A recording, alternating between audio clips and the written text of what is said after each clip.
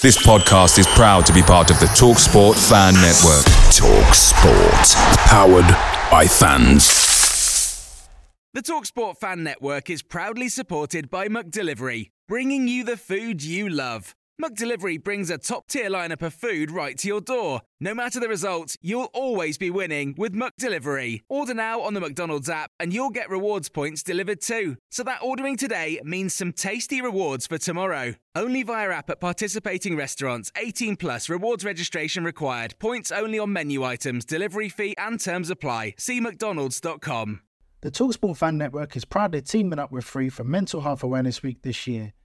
We understand that the journey as a supporter isn't always smooth sailing, but rest assured you're not alone. There's a vast network of fellow fans who share your passion and may be experiencing similar challenges. Honesty is key in any relationship. If your friend asks you how you are feeling, tell them honestly. If you're going through a difficult time, let them know. Opening up about how you are feeling can really make a difference. After all, they are your mates for a reason. Let's all take a moment to talk more than football.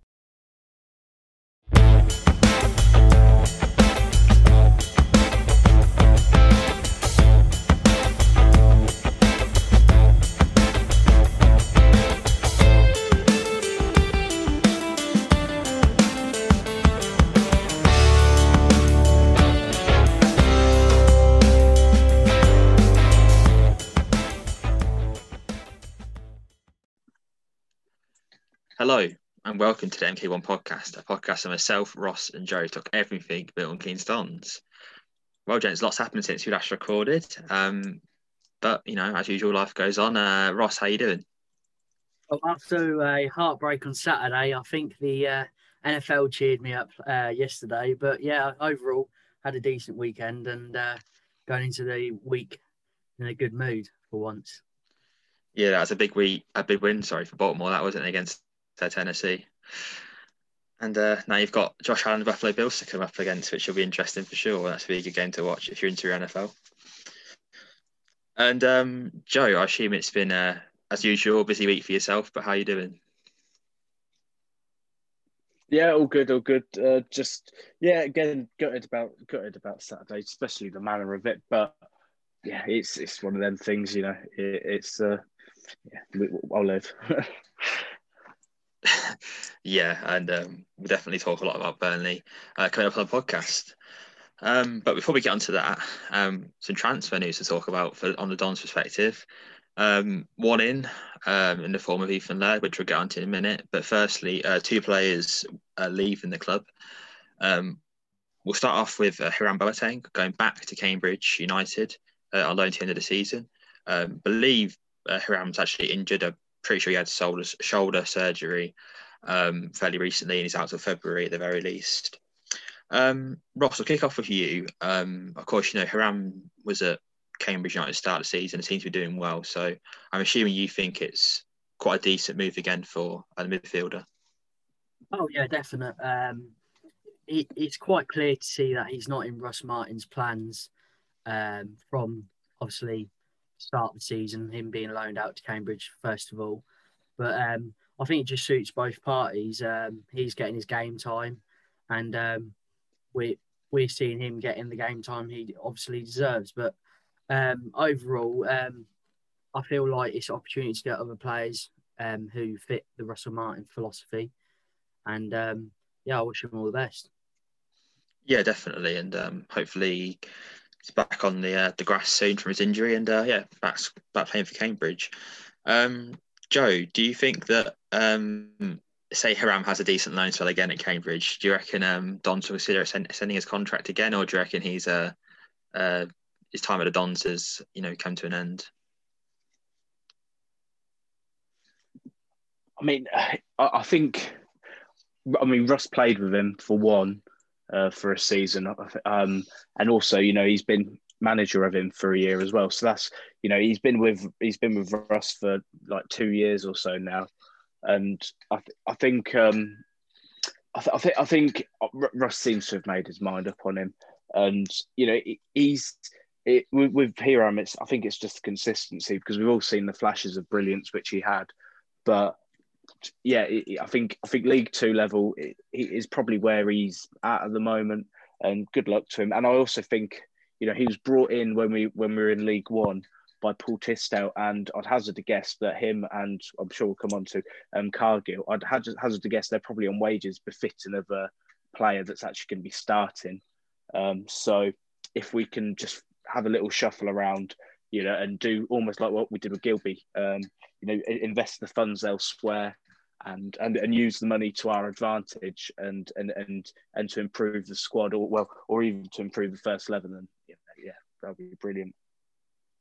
Yeah, I mean, if you believe the figures that have often been sort of, I suppose leaks is the way of putting it, regarding players' wages, then the wages of Hiram and Bailey, who we're going to in a short second, they could be used on a maybe another loan signing or even a permanent signing. He potentially could be available, who's maybe not getting the game time he wants at the club he's currently at. So yeah, I think it can definitely be added back to the squad rather than putting the piggy bank for December maybe. But Joe, you kind of alluded to it. Of course, one player's future MK Dons definitely not in doubt in Bailey Cargill, who's moved on to Forest Green Rovers in League Two, looking to get a promotion push up to League One.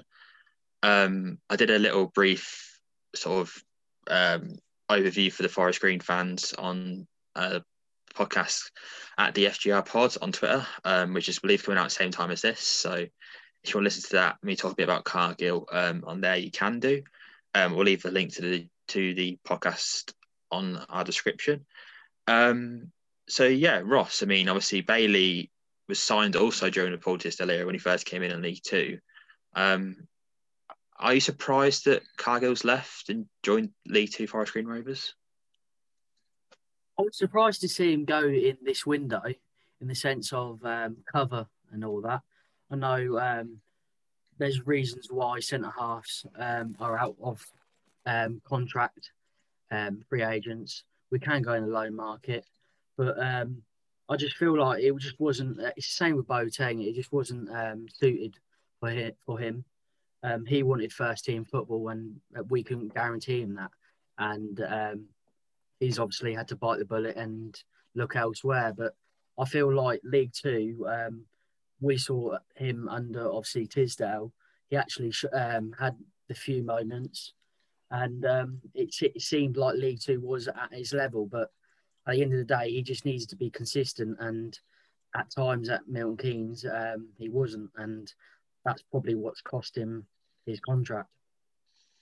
Yeah, I mentioned on the Pod on Top of the Hill, the Forest Green podcast that I appeared on, that I feel for me the main thing was his lack of consistency that really hampered him.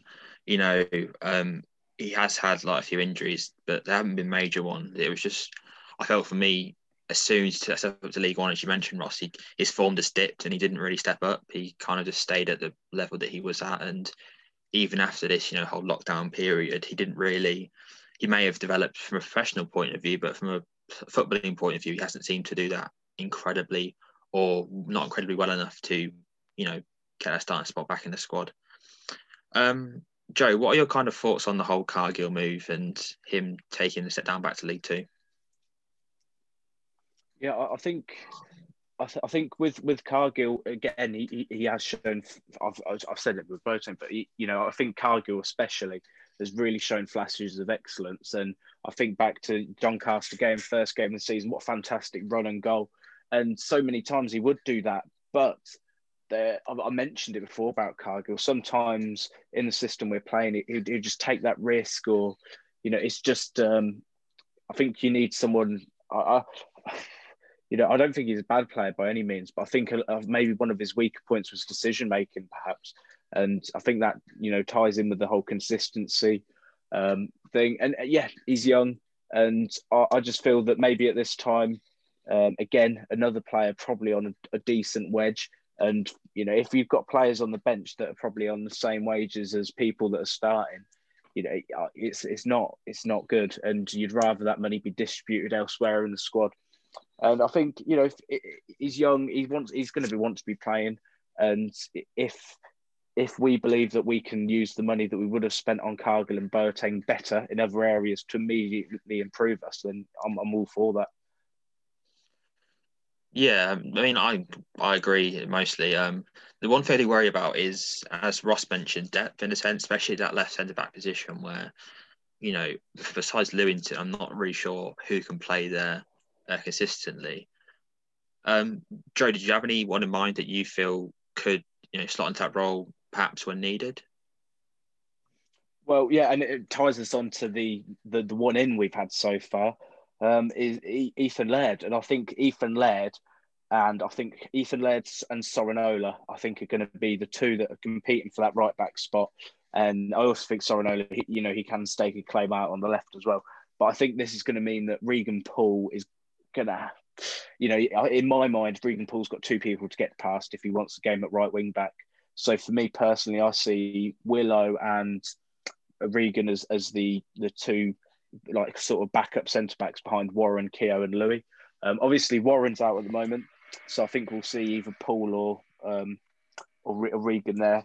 But yeah, I think that with Laird coming in, I think it is going to mean that Regan's possibly now going to be look more to be played at centre back. So moving on to Ethan Laird, I think it's brilliant signing. I think we all, there's quite a bit of fanfare on Twitter on the Friday when we announced him, and it is well, I think he came on around 60 minutes or so, and he certainly made quite an impression in some moments. He's young, so he's going to make mistakes, but he looks a hell of an athlete. And one thing I feel really lacked this season is balance. And I think so often our attacks have just been all down the left. You've had, Sorinola and Fraser linking up nicely, and more recently Fraser and Harvey down that left channel. And I think it's nearly 50% of our attacks come from the left-hand side rather than the middle or the right. And I feel that if we've now got a really dangerous left wing back and we've got a really dangerous right wing back, we're really going to be able to stretch oppositions, because before, where they might have maybe given Regan Poole a bit more space because they might have thought that maybe Harvey was a bit more dangerous. When you've got a choice of who to mark, Ethan Laird or Dan Harvey, well, they're both, I think, going to be extremely dangerous attackers. And I, from what I've read as well, that the Man United fans seem to think that he potentially could have gone to the Championship. So again, I just think it's testament to Russ and the coaching staff that we're able to actually, say to these clubs, look, we believe we're a good place for your players' development. Yeah, definitely. Just quickly, for the the left centre back position, was your preference George Williams there? Sorry, I think I missed that. Yes. Oh, yeah. Sorry. I was saying. I think Williams. Yeah. I think Williams and Regan Poole are going to be the backup centre backs. Out of the two, I'd probably say that George is the most likely to play that, because I just think George is a bit of a safer bet. He's a safe pair of hands, I feel. Yeah, so I was just interested to see what your opinions were on it, because I do feel it's an interesting role in the squad now. Who's going to potentially back up Lewington when he needs a rest? So you rolled into it quite nicely, Joe. Obviously, Ethan Laird, new signing, coming from Man United on loan, looks to be the new right wing back that I kind of wanted in the squad. He was my main priority anyway in the window. And of course, the hope is that he's as good as everyone says he is. And from what he looked in the 60 minutes we saw him at on the weekend, as you mentioned, Joe, he looks pretty decent. I'll just refer to some comments we had from people. We asked our listeners, you guys, to give us some opinions on what you thought about Ethan Laird and what you saw of him. And two people in Harris on 87 and JM Barron 75 alluded to your balance comments, Joe, of how him and Harvey could work really well as like a duo on either side and give us that like potence going forward. Another comment that stood out to me also was from Max Salt, who does YouTube videos on the Dons. Check him out if you haven't already. But his Twitter is Max_Salt_. And he was very impressed with Laird. He said yesterday, but he means Saturday as we're recording this. Great close control on the ball and was willing to get out defenders, which is kind of what we need from that role. And he can't wait to see what he does in the league, which I think we all agree with that. And I'll leave us with one more before we move on to Ross's thoughts. Jack _ Lily had spoke about how he's also very excited about Laird signing, and he looks very good according to him as a prospect. And as sort of Max kind of said, confident on the ball, and he feels his pace going forward might be something that we've been lacking a bit. So yeah, on the whole, fairly positive comments from everyone. So thank you very much for everyone's comments. And yeah, I'll pass it over to you, Ross. What are your thoughts on Ethan Laird based off what you've seen from Man United fans and his clips from Man United and the 60 minutes-ish we saw against Burnley? Yeah, when he signed, it was all this rave from the Man United fans, and I kind of didn't batter an eyelid, so you know what some Premier League club fans are like. I won't name them, but yeah, these youngsters get overhyped and then they fail to deliver. But I judge players down to their performances on the pitch, and when Laird came on, he certainly looked menacing down that wing back role. But it's actually amazes me that he only had like 1 day with a club and he's already putting performances like that.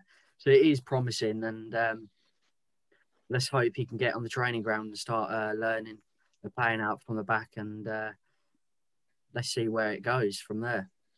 Yeah, I mean, it wasn't even a day. It wasn't even 24 hours. I think he joined up with the boys at the Lancashire FA sort of facilities, and then so by the time they got on the coach to get to the game, it wasn't even 24 hours since he joined, and he was coming off the bench and did a really good performance, and he's really energetic, as people have said, really pacey. I think it's referred to quite a few times in the comments, but we took on like 5 men and got fouled in the opposition half. Well, that's really impressive and exactly what we need. And I feel, it's a loan. People might complain that it's a loan, but when you can get that type of talent, and permanently isn't available in January. Well, not in League One anyway, in terms of what we can attract to the club. Well, it is right for 3 or 4 million, probably.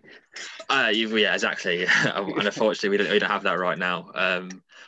But yeah, I mean, it seems a great signing on paper, and what we've seen since 60 minutes on Saturday, it's certainly very promising. And looking forward to seeing what he does.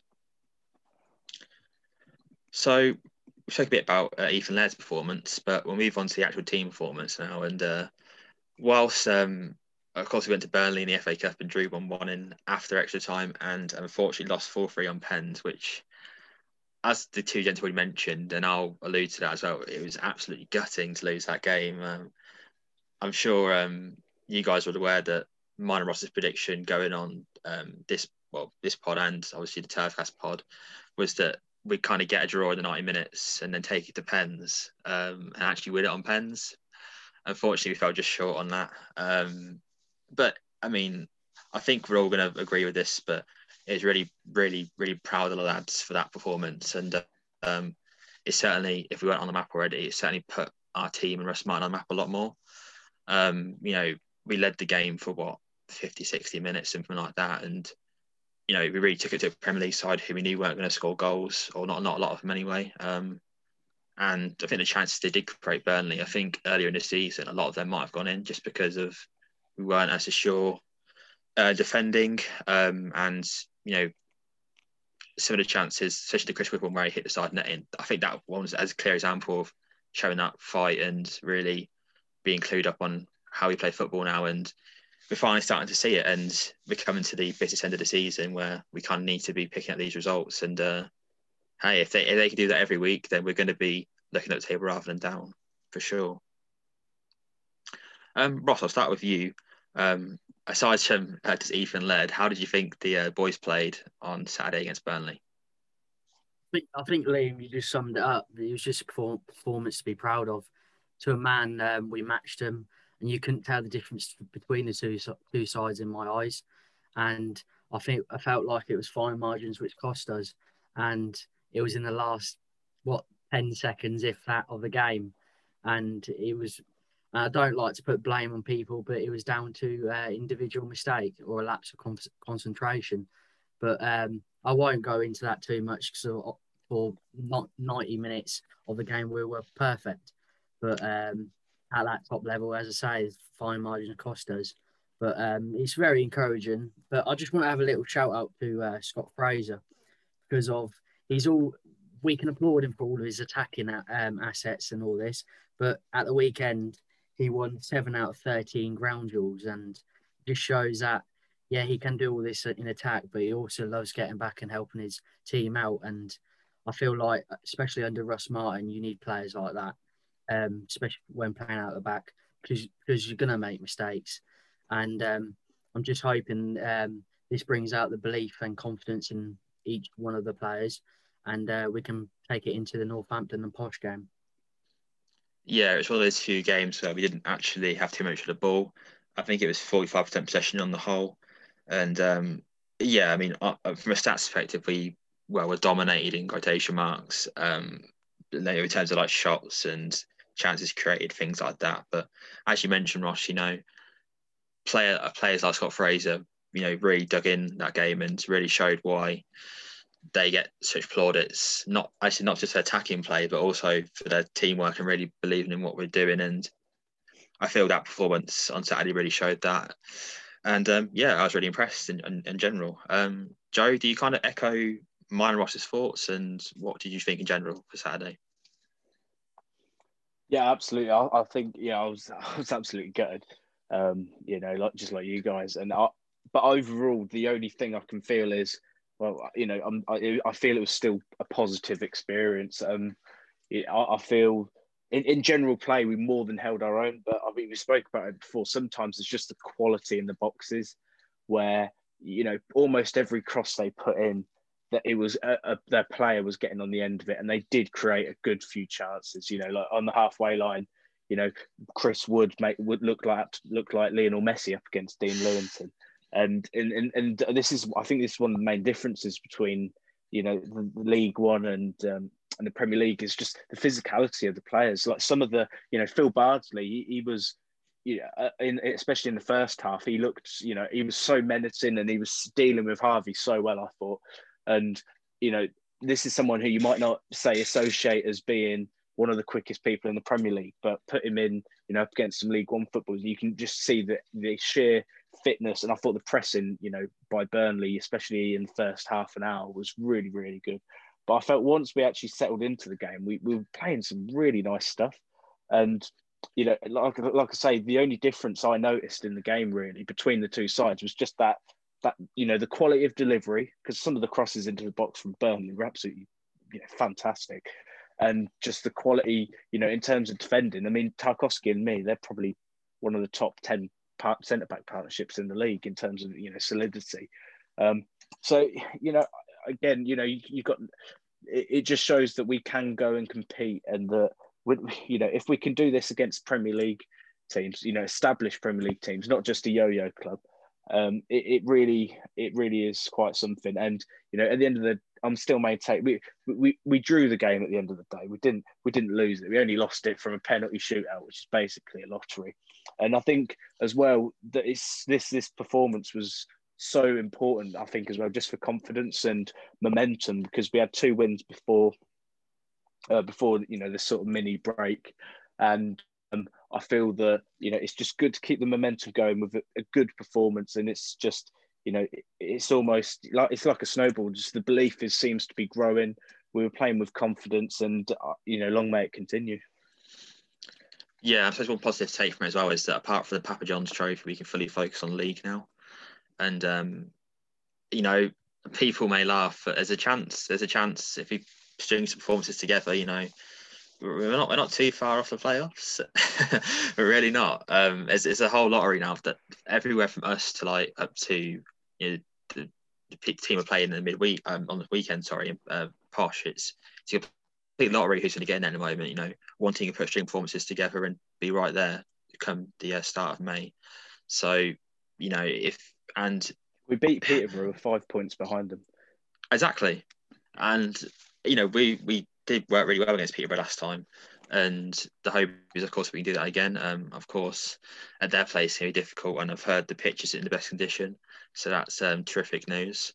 I think they had like a burst water pipe or something, which is ideal timing for us, considering we play on a poor pitch half the time anyway. But yeah, I mean, Joe, you mentioned about the quality of player, and I think what I noticed in general was the power they put on their like just general passes and their shots is ridiculous compared to what we can. And I don't know why, I just noticed it a lot more in that game than I did in any other game that I've watched. I suppose it's maybe because we see these Premier League players taking on other Premier League players and it becomes a norm. But like some shots I saw from Wood and Goodmanson were just ridiculous. At times I couldn't believe what I was watching in a sense because it was that powerful. It just didn't seem real for weird reason. A topic that I will bring up, and I know I have a feeling you two are going to say or lean a certain way on this, is Lee Nicholls. And of course, he was the man of the match easily on Saturday. 9 saves and 6 inside the box according to SofaScore. Incredible performance, really. And he kind of showed why he had the most saves in League One last season, in my opinion. He was just terrific. And he was kind of the old Lee Nicholls that we, love and know from the previous sides that he's been in. The topic that I'll bring up is Ross. Do you think that Nicholls deserves a chance again at being the first team goalkeeper in the league? Personally, no, because of Fisher, since he's came in, hasn't put a foot wrong. In the sense of he's done exactly what Lee done at the weekend, and not as obviously extreme as what Lee did, because of I think Joe alluded to it in the group chat. We're not going to be conceding that many shots each weekend, but I personally think that Fisher's done absolutely nothing wrong. But it's a bit strange with Nicholls because we always knew that he was a good shot stopper. It was just a case of whether he can sort out his feet and adapt his style to suit the system. And from the Oxford game, it showed that he couldn't adapt and he really struggled to command his area, something which Fisher, that's one of his strengths. So at the moment, until I see Nicholls commanding his area, because of, as I said earlier, I don't like to pinpoint out individuals, but he was at fault for the goal. If he was commanding his area, that ball wouldn't got to Vydra at the end of the day. So overall, I'm more than happy with Fisher, considering his performances. In my eyes, I don't think he's done anything to be dropped for. So at the moment, Fisher all day long for me. Yeah, it feels harsh to criticise after that performance, but you are right about the goal. Like the way he came out, just like putting his arms out and everything, it was completely the wrong approach. He should have, kept his legs closed, and not tried let it go through and let it go back in the net, which is what he did. Joe, I know you'll have pretty vocal points on the Nicholls versus Fisher debate. So I'll pass it over to you next. What are your general thoughts on, whether if Lee deserves a chance in the first 11 again in the league? Yeah, I'll put something that. So apologies if I'm repeating something that people have seen. But I posted that on Twitter about how, for me, there's 3 main areas for a goalkeeper, and that's shot stopping. It's commanding your area, coming for crosses, coming early for through balls, that sort of thing, and then distribution. And in my eyes, for this MK Dons team, there's 2 which are more important than the other. It's not to say that all 3 aren't important, but I think that distribution and commanding of the area are probably the 2 key factors for what we would look for on a goalkeeper. Only Sunderland have conceded less shots on goal than us in the league. That shows you that we're not going to need, someone that's always going to be busy and facing 20 shots a game, because that just doesn't happen. We concede, I think it's like 7 or 8 shots on average per game. There's only going to be a few saves needed of a goalkeeper. And we saw earlier in the season that, one of the most important things is the concentration and, all of a sudden, if there is a counter-attack, being alert, being ready. And I think one thing that Fisher's done really well is he's really decisive. He comes early. His positioning has been great. And, for crosses, it will just get rid of them, just come for them, strong, assertive, and, distribution. At the end of the day, as a, without sounding too, if you want, hipstery, at the end of the day, yes, goalkeepers are there to save shots. But I feel that in our system, we do so well to limit the amount of shots against us that the benefits for having someone that can add to us attacking, and also, well, it's the last line of defence as well in terms of just clearing up and sweeping up and being alert. And I feel that I'd rather have an extra almost an extra outfield player in terms of the distribution, and like Ross said, he's not really done anything wrong since he's been in the team, and I feel that he's added to us what going forward and in the build-up play. So yeah, Lee, I reckon Lee's a fantastic League One goalkeeper for a team that's maybe not going to have much of the ball, going to concede a few shots, but I think that's the stuff that Lee's good at, saving plenty of shots. But is he as good at the stuff that I feel that maybe Russ and the coaching staff maybe prioritise more in terms of distribution and command of the area? I don't think so. Yeah, it's I actually think you guys disagree with me, and this is fine, but I actually think Nichols could get a gig at a championship. As you said, not for a lower league, lower half championship. Yeah, definitely. Yeah, I mean, as you said, Joe, like not for teams that as you said, like keep the ball a lot and need their keeper to be that sweeper keeper in a sense. But yeah, it's like a team who maybe sits back a bit more and doesn't really is looking to stay in the league rather than progress up it. I think Nichols could be a great player for someone like that, and I think he'll definitely attract offers in the summer, for which I think inevitably he is going to move on from the club, which would be disappointing to me because I've always quite enjoyed Nichols at the club. But he's definitely going to attract interest, and performances like Saturday are going to do that even more. And of course, he's probably going to play on Tuesday. This game, the Southampton game's already happened when this comes out, but he'll probably get the gig on Tuesday as well, and have a chance to impress in the Papa John's Trophy. Also, I'd just like to mention that before Fisher came in, Lee Nichols was our number one goalkeeper. So, as we said with Cargill and Boateng, they'll be on first team wages. He'll be on number one spot wage. So we've got to say, Russ Martin's got to sit down and say, look, Lee, you're either going to be rotation goalkeeper or second choice, or the same with Fisher if he chooses Nichols. So he's got to choose one of the two, and they've got to accept that fate. I just feel like, as Russ said at the start of the season, we've got no time for passengers, and at the end of the day, if it frees up funds for elsewhere, you've got to do it. Yeah, I agree. Definitely. You can't, especially with the salary cap now, there's not really any room for players to just be, well, as you said, Ross on number one wage, just being the number two. It's just not, it's not reliable. It's not sustainable. And unfortunately, it's got to go. And for his career as well, I'm sure he wants to play games, and I think he would easily be a number one for the majority of League One teams that maybe don't put as much as an emphasis on the playing out from the back as we do. And I think there's absolutely nothing wrong with him as a goalkeeper. However, a goalkeeper in this system, I feel Fisher's a better fit.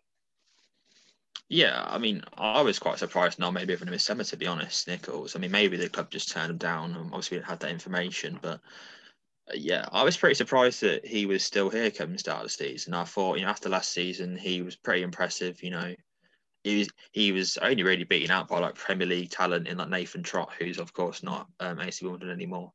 But he did cost us a few games as well as saving us in a few games, though. That's one thing to remember.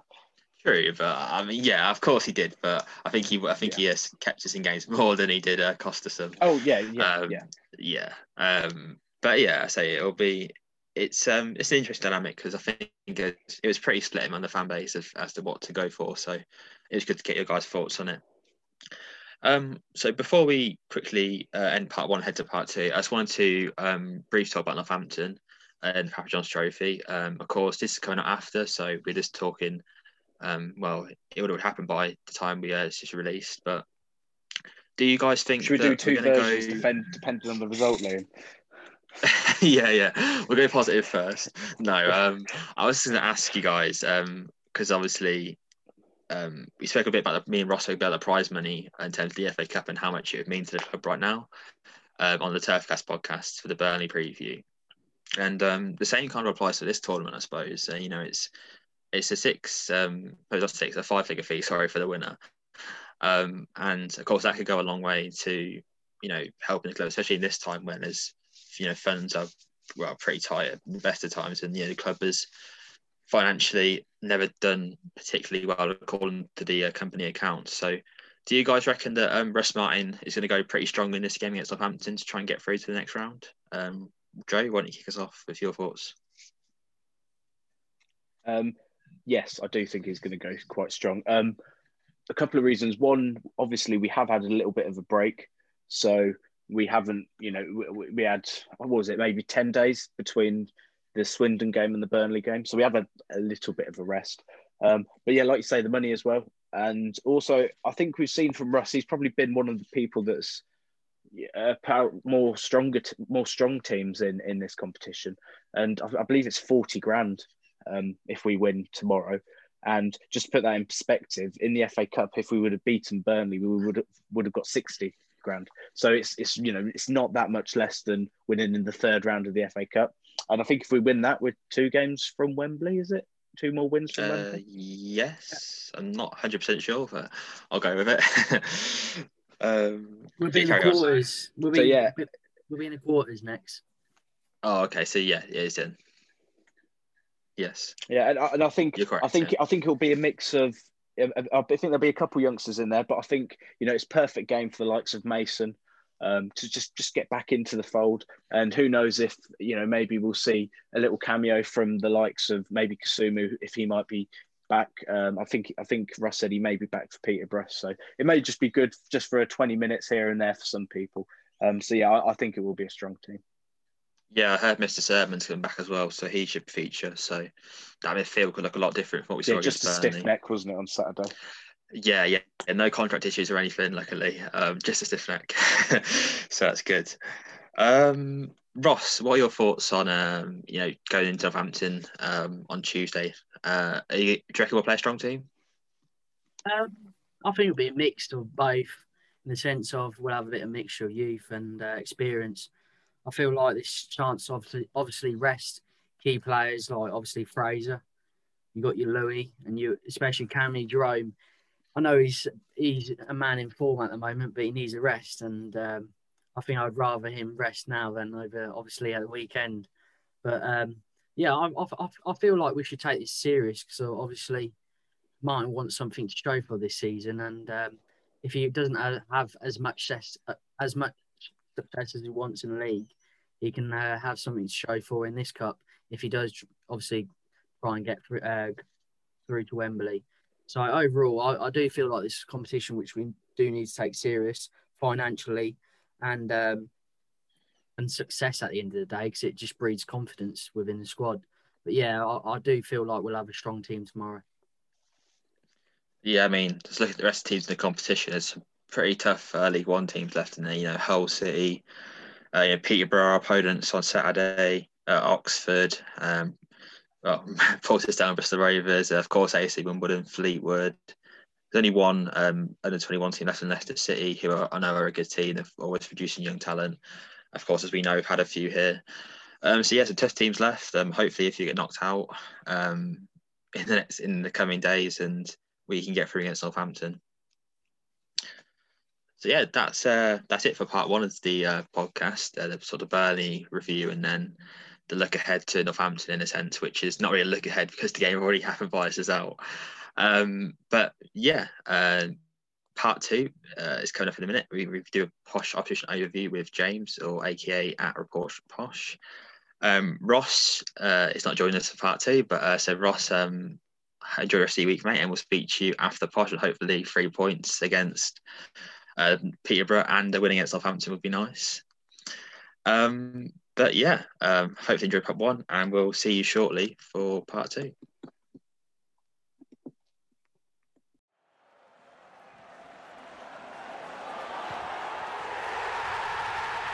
This podcast is a proud member of the Fan Hub 100. Football without fans is nothing, so we've partnered with Fan Hub to put fans first. Welcome back to part 2 of the podcast, the opposition overview to Peterborough United. Of course, not too long ago since we played Posh ourselves, Stadium MK. But this time we've got a guest on to give us a breakdown of all things Peterborough United. So we're happy to welcome James, aka the Posh Report, onto the podcast. So James, how you doing? Yeah, good. Thank you. Thanks for having me on. Excited to have a bit of a chat about the game that's coming up. Yeah, no worries. Thank you for taking the time out of your evening on Wednesday to have a chat with us.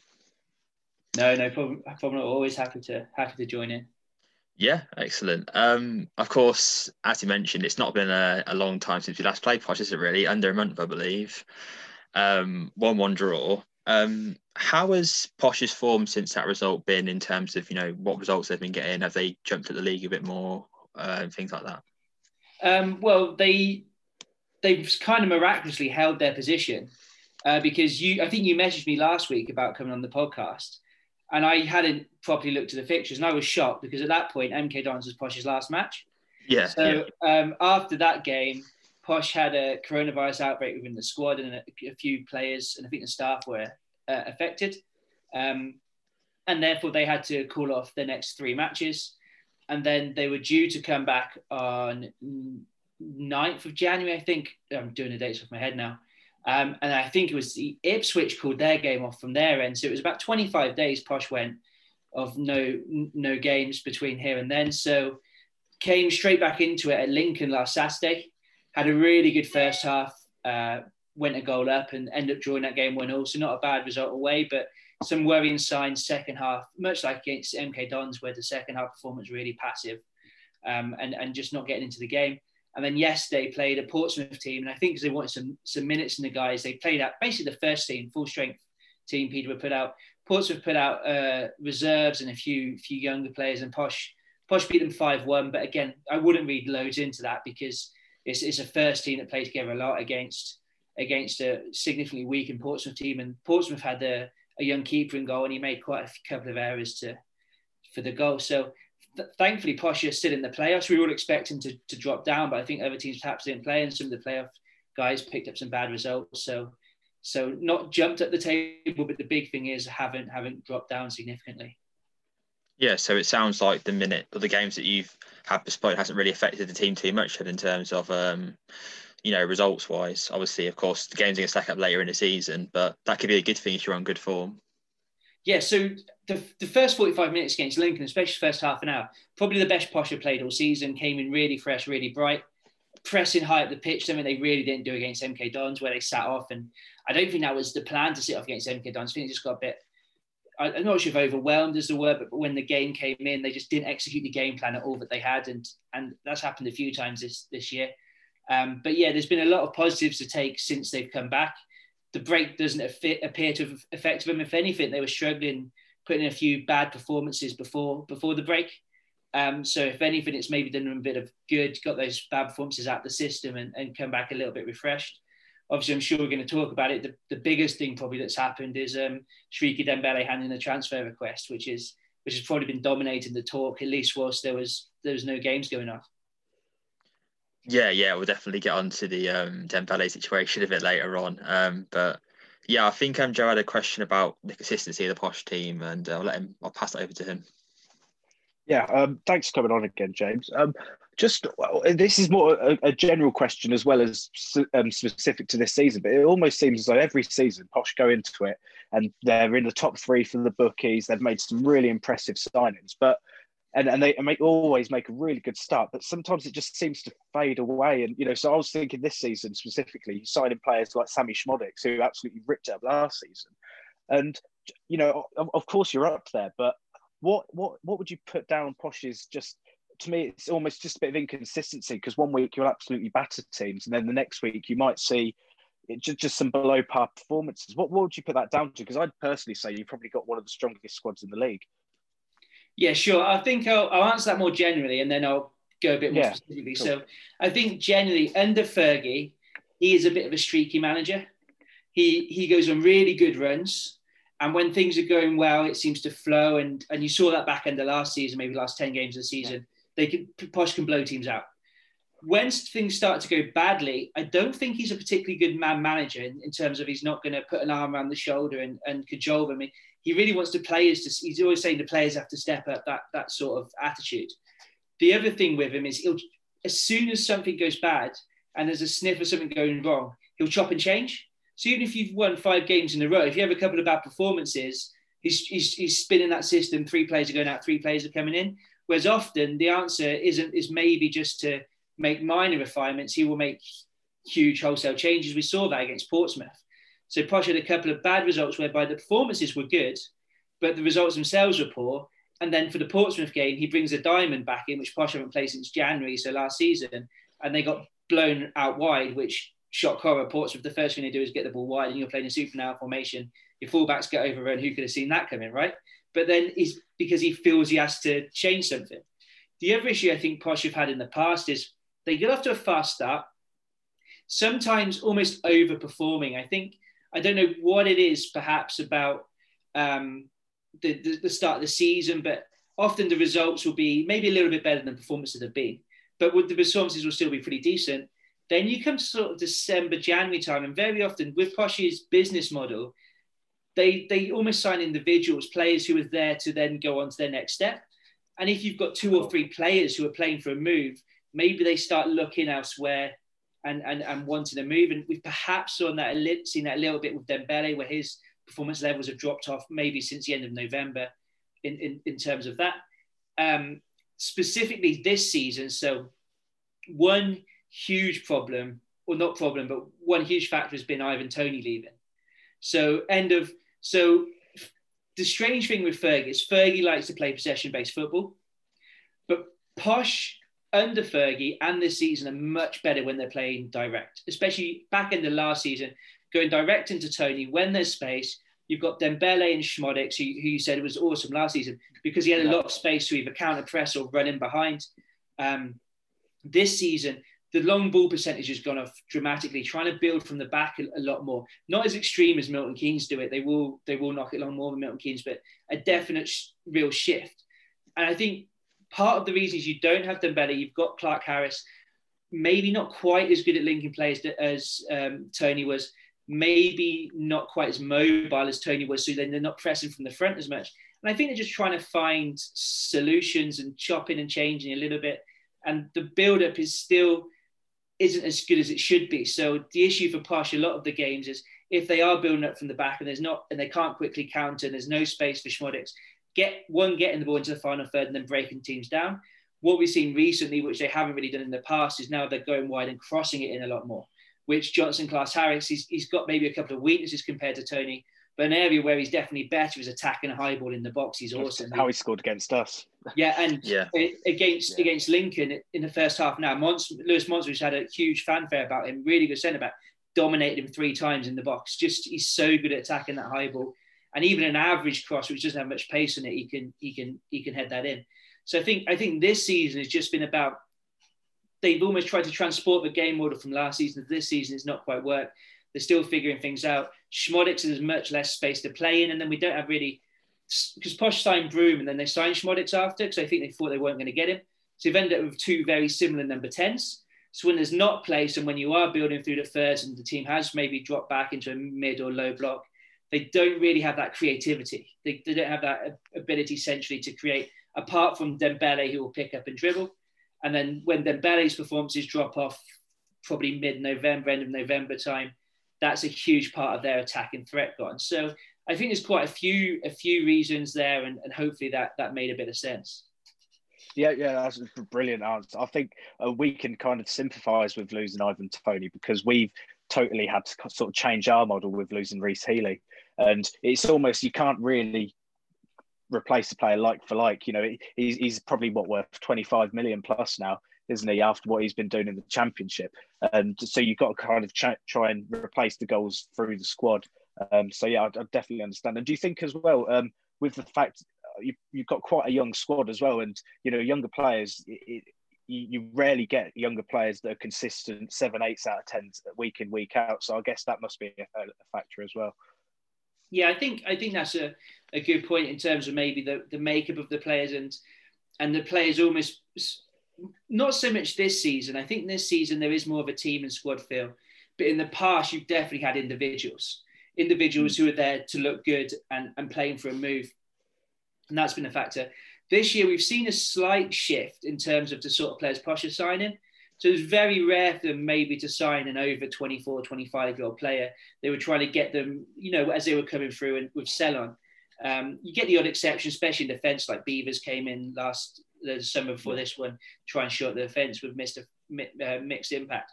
But what we've seen this season is in signing Clark Harris, in signing Smodics, in signing Reece Brown on loan, all players who are like 25, 26, they don't want to go too high in terms of that age bracket, but they're definitely trying to sign peak age players.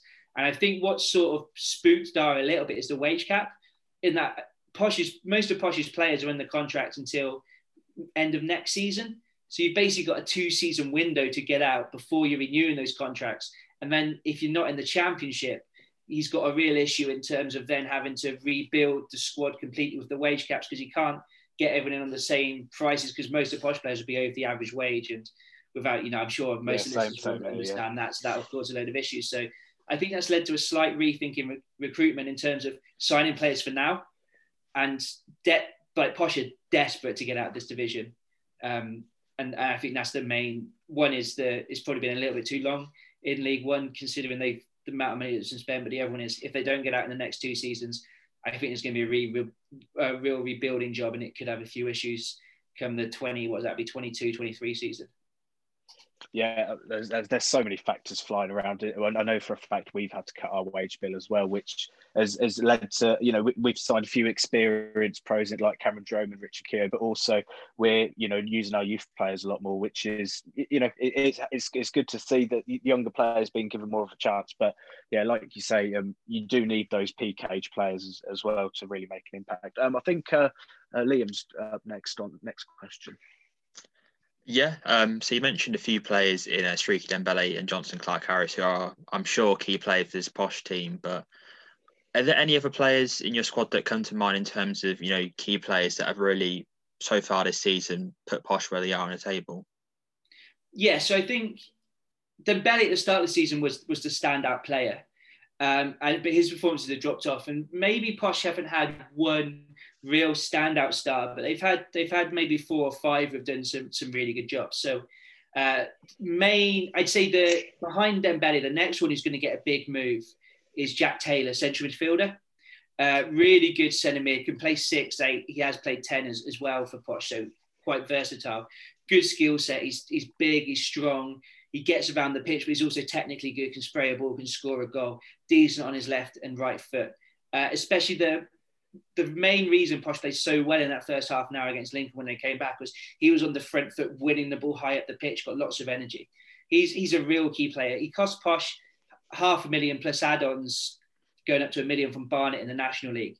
But already Posh had a £2 million offer coming from the Championship they turned down for him reportedly. So it seems to be money well spent there. Another one who seems to be coming back into the side is Joe Ward, who will play right wing back. So in the last game, I think the last game was quite a good opportunity for Milton Keynes, because the impression I get of you guys is most of your attacks come down the left-hand side with Fraser creating in those little pockets of space, and that's maybe where you're the most dangerous. And Posh had Idris Kanu playing at right wing-back, so play a similar formation that Posh played 3-4-1-2, and will likely play that again. And Kanu is like a powerful attacking player, but in the past, he's played centre forward or right wing, and he's been converted into this right wing back. And positionally, he was really, really poor. And therefore, a lot of the Milton Keynes' joy in that game came down that side. One, with the quality you have, but also with Kanu positionally being out of position a lot, creating a lot of space. Brown having to go over and cover him in that area, and then the knock-on effect of having more space centrally. So I think that played a huge part. Whereas Ward is good in attack, but also good defensively, gets up and down the pitch, links well with players who like pass and move, had a really good assist yesterday, which was his comeback game, and will probably start. And then one who's missing is Nathan Thompson. So I'm pretty sure against Milton Keynes, he had to get subbed off because he picked up a yellow and looked like he was about to get sent off. And that's kind of been the issue with him. And he actually got sent off in the Lincoln game, so he's suspended for this game. When he's on the pitch, he is probably Posh's best defender. and he's been playing right centre back or more recently central centre back. But from either position, he drives forward, really good on the ball, but strong defensively. His issue is he commits a lot of fouls and keeping him on the pitch, and that's going to be a big loss on Saturday without him. And the player who would have come in for him is 17-year-old Ronnie Edwards. He's having to self-isolate, so there's going to be a bit of a reshuffle in the back three and a rethink with the back three, which could cause issues. So he's one who's not there, but the impact of him missing out might have a key factor in the game. Yeah, it's funny you mentioned about the majority of attacks down the left-hand side, actually, because of course one of our new recruits, Ethan Laird, who we are expecting to come back into the team against on Saturday, we're hoping that he can introduce more of a balance to the squad, because with Bailey Cargill moving on to Forest Green, and our attacks were, as you said, predominantly down the left-hand side, but Laird coming in, he's quite an energetic and attack-minded player playing at right wing back. We're kind of hoping that he can push further forward that side of the pitch and, not make it so one-dimensional in terms of what to expect from, like the likes of Dan Harvey, Scott Fraser, as you mentioned.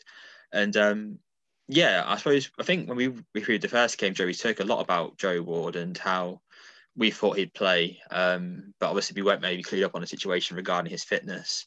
That'd be interesting to see him come back into the team, because when we researched it the first time, it was clear to see how pivotal he was to that Posh team. So that could be a nice little addition back for Posh on Saturday for sure, as you mentioned, James. Yeah, I think with Ward, he's a really interesting player. So last year he was in and out of the side when Posh were playing in a diamond, didn't really fit in. He's always played right wing, converted to right wing back, and if you said in the summer he was going to be one of Posh's most important players in those first 10 games, I don't think anyone would have believed you. But just his performance level, he's always been consistent, but he's always been like a consistent 6 or 7, but he was consistently putting in 8 or 9 out of 10 performances. And just he's not an explosive wing back in that he's going to drive past you or dribble past you. But what he will do is get the ball, play quickly, and then make a clever run past. And his final board improved a lot. And I think he's got, I could be wrong, he's got like 6 or 7 assists. I think might be 7 assists this season from minimal game time. Definitely Posh's biggest assister. So him coming back in the team, and also the balance he brings to the side, because he's defensively much better than the other wing backs who Posh, or the other alternative in Carney who Posh have at right wing back, will be hopefully a big positive for Posh. Yeah, definitely, I'd agree. I believe the inevitable question about Siriki Dembele is about to come up now, James. So do you want to just maybe, for people that aren't quite as clued up on the situation, just give us a kind of overview of the Siriki Dembele timeline? Is he still playing, and what's actually going on? Should we expect to see him on Saturday? First and foremost, if he's not sold between this podcast coming out or us recording it and Saturday, he's going to play. Almost certainly. So timeline is, we got back, it was just after New Year, and I think everyone was a bit shocked by the fact that it just came out of nowhere. He'd handed in a transfer request. I think it was on a Wednesday. I can't remember if it was last Wednesday or the Wednesday before last, because lockdown, it all blurs into one, right? Oh, it was either 2 weeks ago or a week ago today as we're recording. And it came a bit out of the blue to everyone. And at that point, I think everyone just expected him to leave. So since then, a bit of a strange one with McCanty, the owner, has come out and really blasted his agent, said it's the agent, it's turned his head. He's got a really good family around him. The player's a great guy. I can't believe this has happened. The strange thing with that is that his agent is a relative, is a family member. I'm not sure exactly which one, but he's represented by his family. So that's a really strange comment on the one hand, blasting the agent and the family. But I think there's a bit of deflecting from McCanty in that regard. McCanty does his Hard Truth podcast. They come out in the last one. So last week's episode, he said the transfer request has not yet been accepted. And I think the anticipation is essentially, if Posh get the right sort of offer to come in for the player, the anticipation is he will be sold. The thing is, there seems to be a discrepancy between the prices, the values that's being quoted. So his most likely destination is Scotland with Rangers or Celtic. It seems as though it's a strange situation. I know the Peterborough United reporter, and he said there's, it's personal, but they've not been able to report the reasons yet. So and that's fairly common knowledge now, is that he wants to move for personal reasons. His family's based in Scotland. His brother plays for Celtic in the youth team. and he seems to quite strongly want to move up there. So Celtic or Rangers seem to be. I know loads of Championship teams linked with him, but it seems if he does move, he's going to move up there. The issue seems to be the prices in the papers being reported are about £2 million, and I think Posh are probably after double that for him. I think if an offer of say 3 million plus substantial add-ons to take it up to 5 or 6, kind of like the Tony deal, the upfront fee, but then if he a good sell on and appearance fees and etc, I think they take it. But it does look as though they're not going to get that money this window. So the message seems to be to the player: get your head down, do essentially what Ivan Toney did, because Ivan Toney wanted to go to Brentford in last January and Posh turned the offer down. And then he came back and he was sensational. And I think he went there on double the money they were offering him in the first place because there was a lot more competition for his signature come summer. So I think the message to Dembele has been: get your head down, be the best player in League One, fire us hopefully into the Championship. And all of a sudden, not only are we getting a higher transfer fee, you're getting higher wages. Obviously, we don't know how that message is going to go through. Since his transfer request, he's played against Lincoln. He got a load of criticism for his performance against Lincoln, got subbed off fairly early in the second half. I don't remember exactly, but rounded about the hour mark. I thought he did okay, but the expectation with him is that he's the main man, so the expectation is really high. He wasn't at his best, but he looked like he was trying. He didn't look like he completely sacked it off. And then against Portsmouth yesterday, scored a goal. For a trophy game, worked really, really hard. You could see he was trying, and I think he's trying to show that he is happy to stay and play. I'm not sure what you guys thought of him when he played against Milton Keynes, but that was one of his poorer performances. In that, I actually watched with the opposition commentary on, and the commentators were really keen on him because he was so pivotal to Posh. But even that performance was, it was. For him, it was maybe a 6 out of 10 performance, and he was holding the ball too long and giving it away too much. But he was still so vital to how Posh set up in terms of getting between the lines and carrying the ball forwards and offering a creative threat. That I think, if he's not in the team, Posh don't have a player who can do that role, and you're having a real rethink of the game model. So he's really, even if he's not on top form, he's still a really important player. And I'd be shocked if he doesn't start on Saturday. Okay. Yeah, I'll just on the game against MK. I didn't think he played awfully, but I thought that what Russell Martin did with just putting David Kasumu on him, I thought that worked quite well to just keep him quiet rather than him having a poor game. I just thought we did quite well to keep him quiet. But whenever he did get the ball, it was almost, I get what you're saying. There's almost that sense of anticipation that he has to make something happen right now, or it's not necessarily a great performance. And but he does, have to look sort of a great player. And just sort of on that note, what any ins and outs, any rumours, are you looking to get any players in, or any looking at going out? What's the situation with the transfer window in general? So it's looking like it's been quite quiet. So in terms of signing players, if Posh are going to sign an over 21 player, it seems as though they'd have to sell one first because of I think they're right up against the wage cap. Right. I think they've probably identified one or two who would go out potentially, and who they'd maybe even. There's Louis Reed, who's come into the League One squad. He was originally not in it when they were looking to get one more in the summer. The area they were looking to recruit in the summer was actually right wing back, with Ward coming back in the side and playing really well. I think that's quite unlikely. So it seems as though if Dembele leaves, obviously they're going to look to bring in someone in. If that doesn't happen, I think we're looking at recruiting a couple of younger players from League Two and from the National League to go into the youth team rather than going to the first team. And Posh have sent out one on loan, a younger player on loan already, and there's a couple of rumours of one or two others, younger players going out on loan. But in terms of the impact on the first team, if Dembele doesn't go, I'd be quite surprised to see someone come in, unless they bring a long-term replacement for him now, because we know he's leaving in the summer if he doesn't go now. So I think it's going to be quiet. At most, maybe see one or two come in, maybe see one or two go out, but I won't be surprised if absolutely nothing happens this window and it's the same team going through. Okay. Oh, yeah, really well. I mean, like you say, you do have a good side. It's just about being a bit more consistent, perhaps, and just just being more consistent. I think Liam's just going to sort of round us off now, and we're looking forward to Saturday. Yeah, usually for opposition overviews, James, we do our predicted starting 11s at this point. So I'll kick us off with my predicted Don starting lineup. So after a 2-game break, I'm going to go with Andy Fisher back in goal. And then the typical 3-5-2 setup. So I'm going to go with Laird come back to the team right wing back.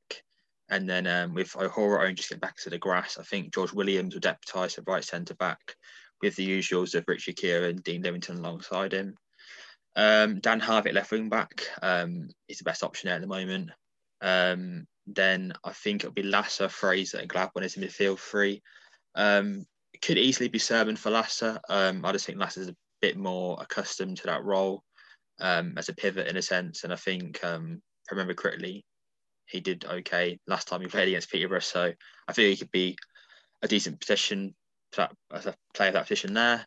And I'm going to say that the new signing Brown comes in straight away and starts against Peterborough alongside Jerome. Joe, is your lineup fairly similar to mine from Don's perspective? Yes, exactly the same. Oh, exactly the same. Well. Yeah, the only potential changes I could see is obviously in that midfield. When we played against Peterborough the first time, the key feature of that midfield was the legs, and I think I wouldn't be surprised to see Sorensen and Sermon starting, just because, like we mentioned earlier, the threat of Dembele. It's so great, and I feel that as well. I think Williams will be starting over Paul purely because of Clark Harris, and James mentioned how good he is in the air, and I think Williams is probably one of our better players in the air. And I mean, well, last time he scored from a cross, so I think just making sure we've got some really solid centre backs, just to make sure that doesn't happen again. I think it will be quite important. Yeah, and I think not that he struggled Richard here, but I feel for the goal especially, he's highlighted he struggled to deal with Clark Harris for that particular moment. So, I think many do. Well, of course, yeah. I think you're right in saying. I think we're both right in saying George Williams should keep his spot there and start. I wouldn't be surprised to see Mason start as well up front, because I think although without being dangerous, I think he keeps the ball quite well. He presses well, and he links up play okay. And I wouldn't be surprised to see him start. But if Brown starts, I wouldn't be surprised. Yeah, I mean, it all depends on. I know Brown's played a bit over the last month and a half, but it's no substantial minutes to say the least. So it all depends on his personal fitness and how he trains this week, I think. But yeah, Mason could come in with Jerome, and we saw against Southampton how they were, capable enough to score to help score twice and get a result. So yeah, for sure. James, what are your thoughts on a potential Posh lineup heading into Saturday? Yeah, sure. So I think it's a lot of the team picks itself, and then there's a few positions where really not sure how Fergie's going to go. So in goal will be Christy Pym. Posh have either played a 4-2-3-1 or a 3-4-1-2 this season. I think with Thompson being out, there's an argument switch to the 4, but I'm expecting to go with the back 3. What that will look like, I'm not 100% sure, but I think the most likely situation is that Kent plays at right centre back. Mark Beavers centrally in the 3, and then Niall Mason on the left. In recent games, Thompson's moved into centre with Beavers going left, but I think that was more to try and stop Thompson getting booked as much, which clearly hasn't worked since he's now suspended since doing that. But that looks like the most likely option. Beavers, I much prefer centrally. He's not the quickest. He's very slow and cumbersome in that left-hand side and can be outdone for pace. And he's not the best passer, which really gets exaggerated there. So I think that's the back 3. Right wing back, looks like Ward's going to come back into the team. Got 45 minutes on Tuesday, so I'd be surprised if he didn't play. Left wing back, you've got a bit of a debate over whether Dan Butler or Harrison Burrows plays. So Butler was the starting wing back. Burrows, who turned 19 yesterday, so he's a youngster, came in and did really well. He's previously played as either left wing or a number 10, so did very well in that role. I think Burrows might hold on to the position. Central midfield then, Jack Taylor's absolutely nailed on. First name on the tee sheet, going to start. Next to him, you've got a bit of debate whether it's going to be Reece Brown or Ethan Hamilton. So Brown has been starting there. He's done okay. He's a little bit lightweight. He doesn't quite have the legs that Hamilton has. Really good technical player on the ball. But you can see Fergie's getting a bit annoyed with him. So I'm going to say Hamilton's going to start, which he hasn't done much. But I think he just gives more legs. And I think if Posh want to play on the front foot, I think it's important for him to come in the team. And then the rest of the team picks itself. So it's going to be Schmodix at number 10, Clark Harris and Dembele up front. Okay, yeah, sounds a pretty strong team to say the least, and another tough game for both teams, I'm sure. And that could reflect in our predictions. So we'll get into those. Joe, what's your prediction for Saturday travelling to Peterborough? I think it's going to be a really tough game. I really do. I'd take a 1-1 draw right now if you offered it to me. I think that'd be a brilliant point away to a good team. I don't think Peterborough. I don't think they're going to be. I don't think they were bad when we played them, but I don't think that they're going to be. I think they'll be much better than when they were last time. So I think I'm going for 1-1 draw. I'll go for 1-1 draw. Yeah, I think Peterborough have to be better than they were last time if they want to get anything from this game. I think because we're better now, I think, than we were in that game personally. So I'm expecting both teams to kind of step up in this one. And both teams have got a fair bit of firepower, to say the least, now. So I'm expecting both teams to cause each other problems. And I've gone for a high-scoring 2-2 draw. So, yeah, I'd take a point certainly from this result. And, yeah, I mean, any point on the road's a good point in my eyes.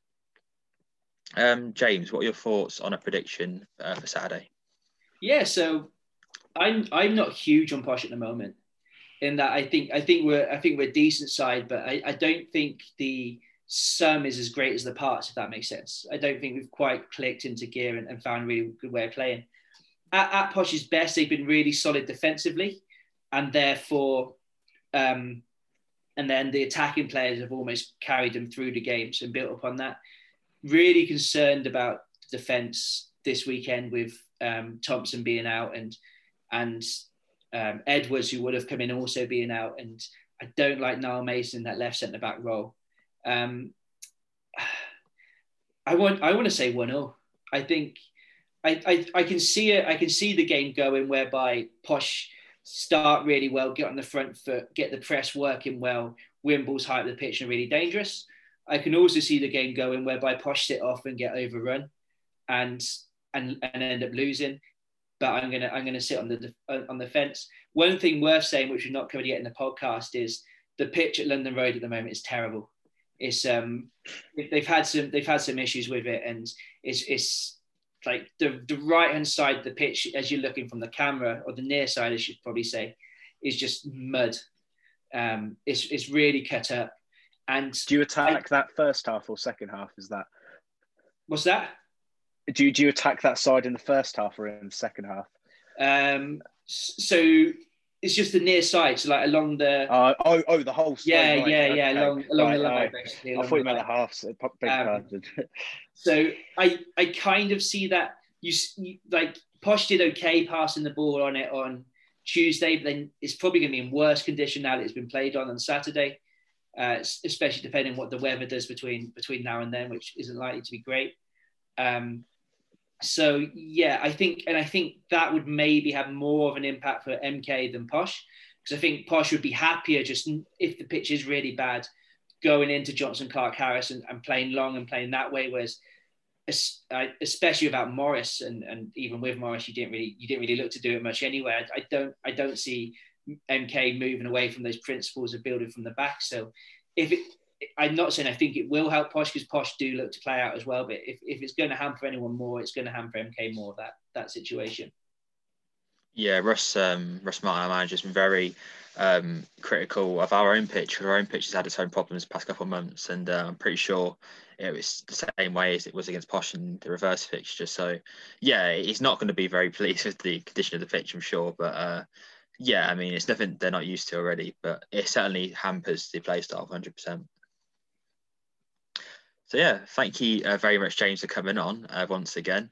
If there's anything you'd like to plug, then feel free. No, I'm fine. I don't need to plug anything. Oh, well, I'll plug something for you anyway. I doubt any Milton Keynes fans want much Posh content anyway, do they? Oh yeah, you never know. But yeah, I mean, James Acquired is taste. yeah, James's Twitter is at Report Posh if you want to follow him there. And I believe he just released his January transfer window podcast at the Posh Report on Spotify and other platforms. If you want to listen to that, then feel free. But yeah, James, thank you once again for coming on, and best of luck for Saturday. Okay, so we only planned originally for 2 parts of this episode, but of course, with how the current times are, unexpected plans come up, and we've got a part 3. Yeah, so we covered Cargo and Boateng moving on earlier in the episode, and of course, Ethan Laird coming in. Well, today we've had another arrival, another departure. So yeah, a lot of things happening in Milton Keynes this week. We'll start off with the departure, I suppose. Steve Walker has been recalled. As mutual recall back to Middlesbrough. He's his second loan here. Obviously got the 2 goals midweek against Northampton to put us through to the next round of Papa John's Trophy. But yeah, he's back to Middlesbrough now. I'm assuming he may go out on loan again. Joe, what are your just overall thoughts on Walker's time for a second time here and his recall back to Middlesbrough?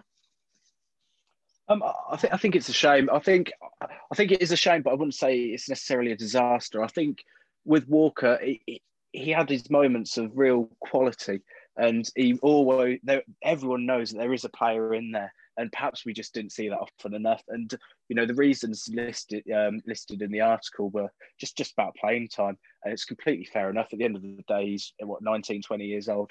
I think. Maybe Middlesbrough, or maybe he himself expected to be playing a bit more. I think it was 5 starts in the league. So I don't think it'll be a massive loss. I think it's a shame because I do think he's a good option to have.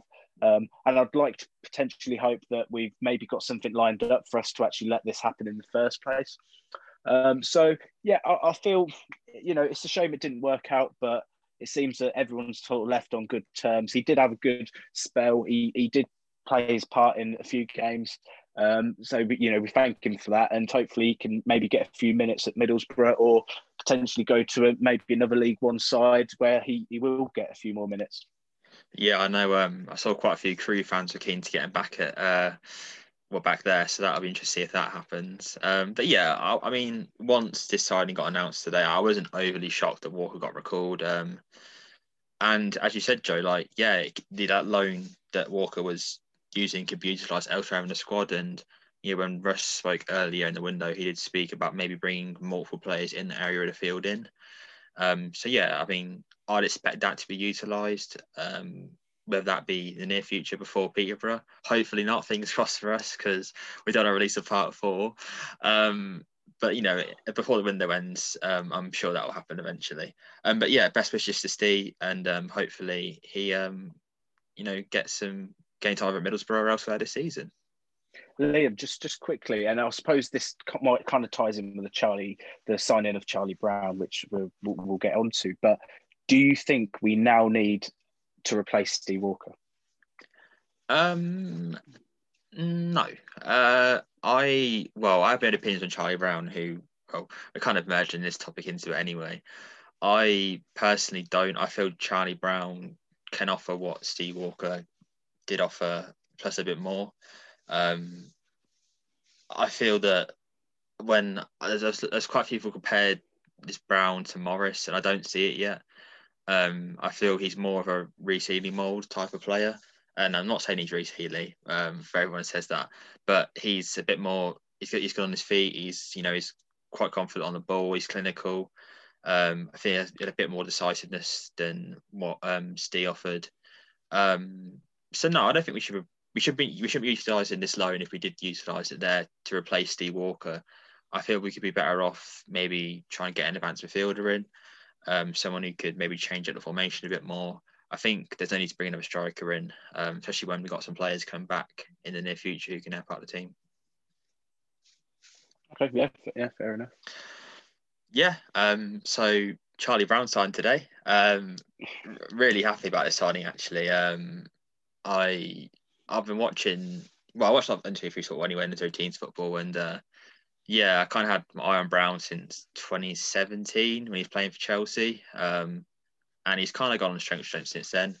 So if anyone doesn't know, he's 21-year-old, was playing for Chelsea in the 23s, scored 53 goals at youth football, was one of the most prolific youth league strikers in a long time. And they signed him, Chelsea signed him from the Ipswich Academy firstly, and then he had a couple of loan spells in Belgium for the same club. Most recently, the one at the first half of this season. To be honest, he quite struggled in Belgium. Didn't get too much game time, and I think it was a tough first loan for him going abroad. I think, unlike some Chelsea youngsters who you go to the likes of Vitesse, they tend to excel. He didn't really, and I think that was one of the main reasons why Russ Martin managed to get Charlie Brown, because he had 6 months left on his contract, as far as we're aware, and Chelsea perhaps didn't see what they wanted to see from him in terms of development, so they let him go to us. And to be honest, I'm really happy they did. I feel, in terms of what he's good at, I feel he's comfortable with both his feet, left and right. I feel, from the highlight reel you saw from what the club tweeted out, he showed that quite comfortably. Obviously, his goal record that I mentioned, it shows he's fairly clinical, a lot more clinical than what we potentially have in the squad. Of course, Cammy Jerome is a really clinical striker, so I think those two long term could be quite good as a partnership. A few Chelsea accounts sort of talked about him quite a bit, and they sort of mentioned how much of a hard worker he is and how his link-up play could work quite well. And ultimately, that's what Russ Martin's after in his teams in terms of work ethic.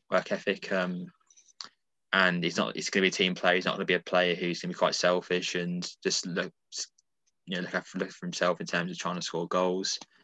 And one last point I'll make in terms of what's good about Charlie Brown as of now is he's quite explosive as a player.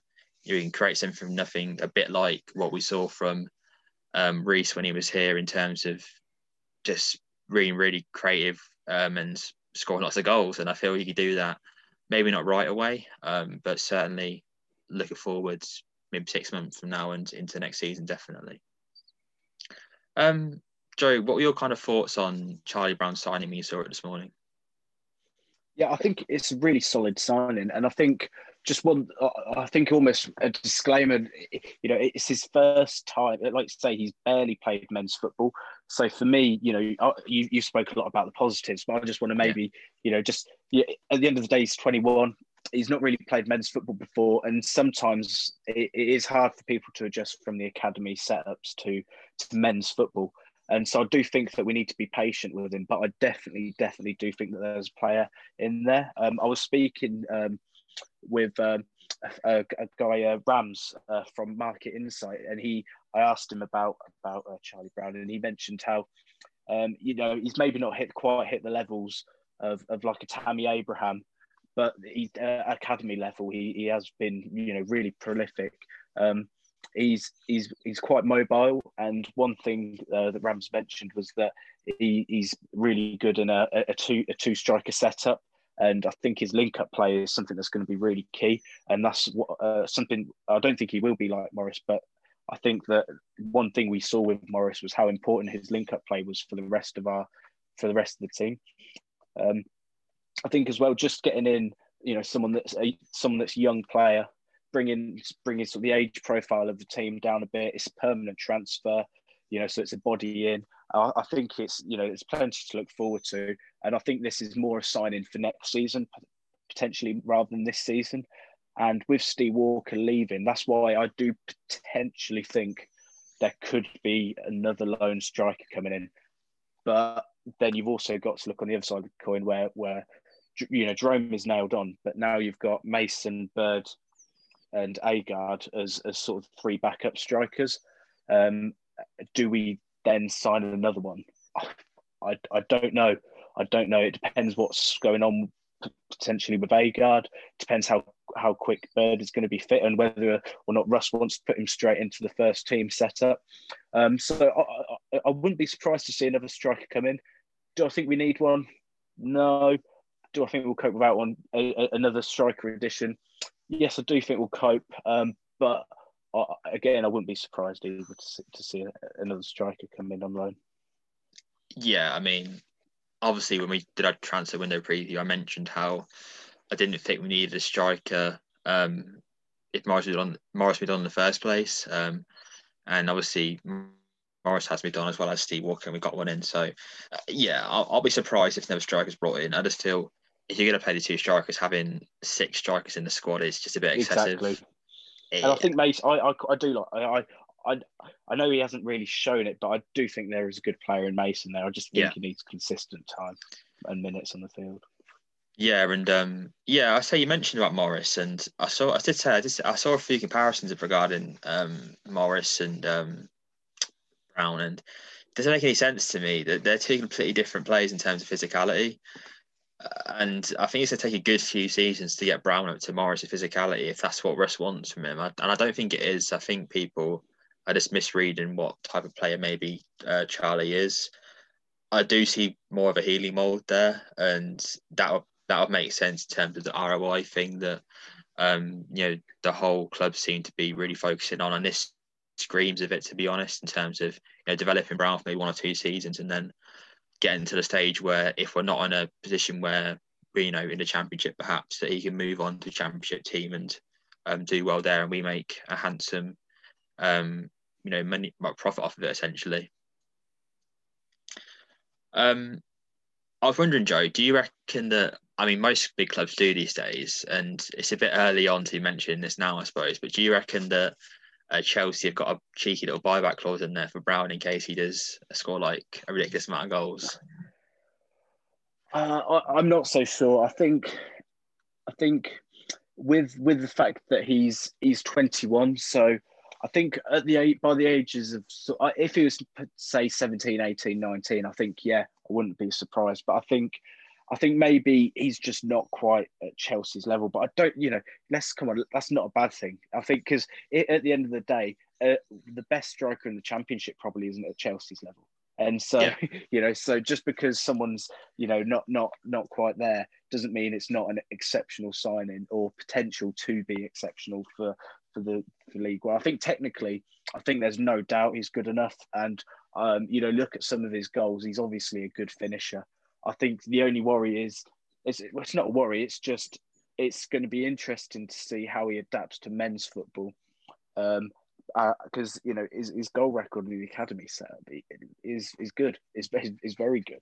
So it's all about that transition, and I do think it's going to take time. So I just hope that we have a bit of patience with him. Yeah, this season, this rest of the season, it's just him dipping his toes into it all. I think next season we're going to see the true Charlie Brown, and it seems a bit silly to say that before he's even played a game. But I think in most cases that's what happens in this type of situation. And he's a left footer as well. The last left footer he got from Chelsea wasn't too bad, was he? Yeah, I love a good left footer up front, that's for sure. Mr. Patrick Bamford. What a player. Okay, I think that finally marks the end of the episode. If you stayed here this long, thank you very much for listening. We appreciate it's a long episode, but there was a lot to cover, and we wanted to get it all out before the weekend. So thank you very much if you did stay this long. And if rate, review, and subscribe if you could, that'd be lovely. As always, feedback is always appreciated on certain topics. We're hoping that you're enjoying all the guests we're bringing on in terms of the opposition overviews, and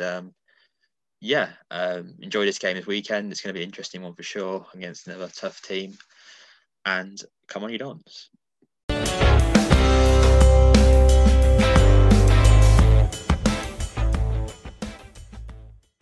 The TalkSport Fan Network is proudly teaming up with Free for Mental Health Awareness Week this year. We understand that the journey as a supporter isn't always smooth sailing, but rest assured you're not alone. There's a vast network of fellow fans who share your passion and may be experiencing similar challenges. Honesty is key in any relationship. If your friend asks you how you are feeling, tell them honestly. If you're going through a difficult time, let them know. Opening up about how you are feeling can really make a difference. After all, they are your mates for a reason. Let's all take a moment to talk more than football. Away days are great, but there's nothing quite like playing at home. The same goes for McDonald's. Maximise your home ground advantage with McDelivery. Order now on the McDonald's app. At participating restaurants, 18 plus serving times, delivery fee and terms apply. See mcdonalds.com. This podcast is proud to be part of the TalkSport Fan Network. TalkSport. Powered by fans.